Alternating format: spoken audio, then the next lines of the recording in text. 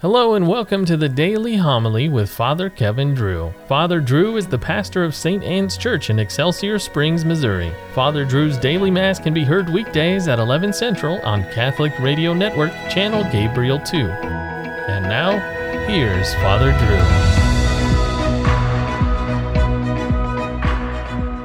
Drew. A reading from the first letter of St. Paul to the Corinthians.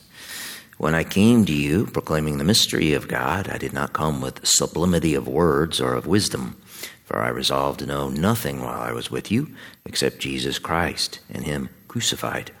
I came to you in weakness and fear and much trembling, and my message and my proclamation were not with persuasive words of wisdom, but with the demonstration of spirit and power, so that your faith might rest not on human wisdom, but on the power of God. Yet we do speak a wisdom to those who are mature, but not a wisdom of this age, nor of the rulers of this age who are passing away.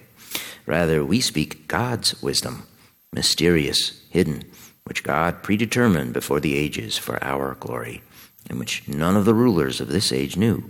For if they had known it, they would not have crucified the Lord of glory. But as it is written, what eye has not seen and ear has not heard, and what has not entered the human heart, what God has prepared for those who love Him. This God has revealed to us through the Spirit. The word of the Lord. The Lord be with you. Reading from the Holy Gospel according to Luke. As Jesus and His disciples were proceeding on their journey, someone said to Him, I will follow you wherever you go. Jesus answered him, Foxes have dens and birds of the sky have nests, but the Son of Man has nowhere to rest his head. And to another he said, Follow me. But he replied, Lord, let me go first and bury my father. But he answered him, Let the dead bury their dead, but you go and proclaim the kingdom of God. And another said, I will follow you, Lord, but first let me say farewell to my family at home. He said, No one who sets a hand to the plow and looks to what was left behind is fit for the kingdom of God. The Gospel of the Lord. In the early 1200s, in the south of France, near a town named Albi, a new religion started. It was more of a cult, really. Its system was based on a dualism of the two opposing principles of good and evil. That sounds somewhat legitimate, but the Albigensians, as they became known, regarded all matter, all material things as evil. Therefore, they rejected the sacraments, and they rejected the incarnation, the fact that Christ became matter, that God became a man. The Albigensians' culture was a culture of death. They attacked society's most basic component, the family. They were against marriage and children because they considered things of the flesh evil. Pregnancy was a calamity which called for abortion, as a pregnant woman was considered possessed by a demon. She was eternally damned if she died while pregnant or giving birth. If one could not remain celibate, he was allowed to fornicate, to have sterile sex that would not propagate the species. Since married couples felt no shame in the marriage act, marriage was dismissed for the Albigensians as a perpetually sinful state. The marriage act then was considered worse than fornication, adultery, incest, and sodomy. Death was hurried along for the Albigensians because the body, being matter, was evil. Only the spirit was pure.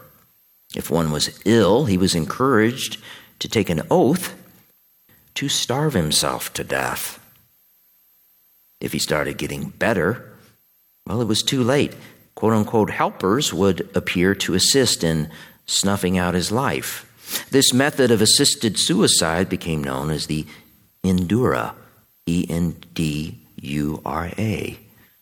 Both Christian and secular scholars argue the Endura killed more people than burning at the stakes or any Catholic inquisitions ever did. As the Albigensians did not propagate the species, they recruited members by indoctrinating youth and women. Today, this evil is known as grooming. Over time, the Albigensians controlled 1,000 towns. Matters were made worse when French nobles, looking to enrich themselves with lands and confiscated monasteries, they threw in their support for the Albigensians. This insane situation then threatened the whole of Christian Europe. A young Spanish monk named Dominic Guzman was sent to southern France in an attempt to re-Christianize the area. The first thing he did was start a monastery to shelter women who had converted out of the heresy and became nuns. Then he trained preachers and educators. He took monks to task for living worldly lives, for causing scandal to the flock by not adhering to their vows of poverty. Dominic and his fellow monks were doing the Lord's work, but they were losing. The Pope sent a personal legate to negotiate with the Albigensians, but he was murdered. So, after exhausting all other means, Pope Innocent III called for a crusade. At stake was not just Christianity, but the human race. The crusade was headed by a man named Simon de Montfort, who became its hero. His small army won victory after victory, starting in 1209. The climactic battle came in 1213 at the Battle of Muret. Simon de Montfort brought 1,000 battle-tested knights against an army that may have numbered up to 100,000. The monk, Dominic Guzman, said Mass for the Crusaders who remained on their snorting, stamping horses throughout the Mass. Then, blessed by Dominic with de Montfort at their head, they charged.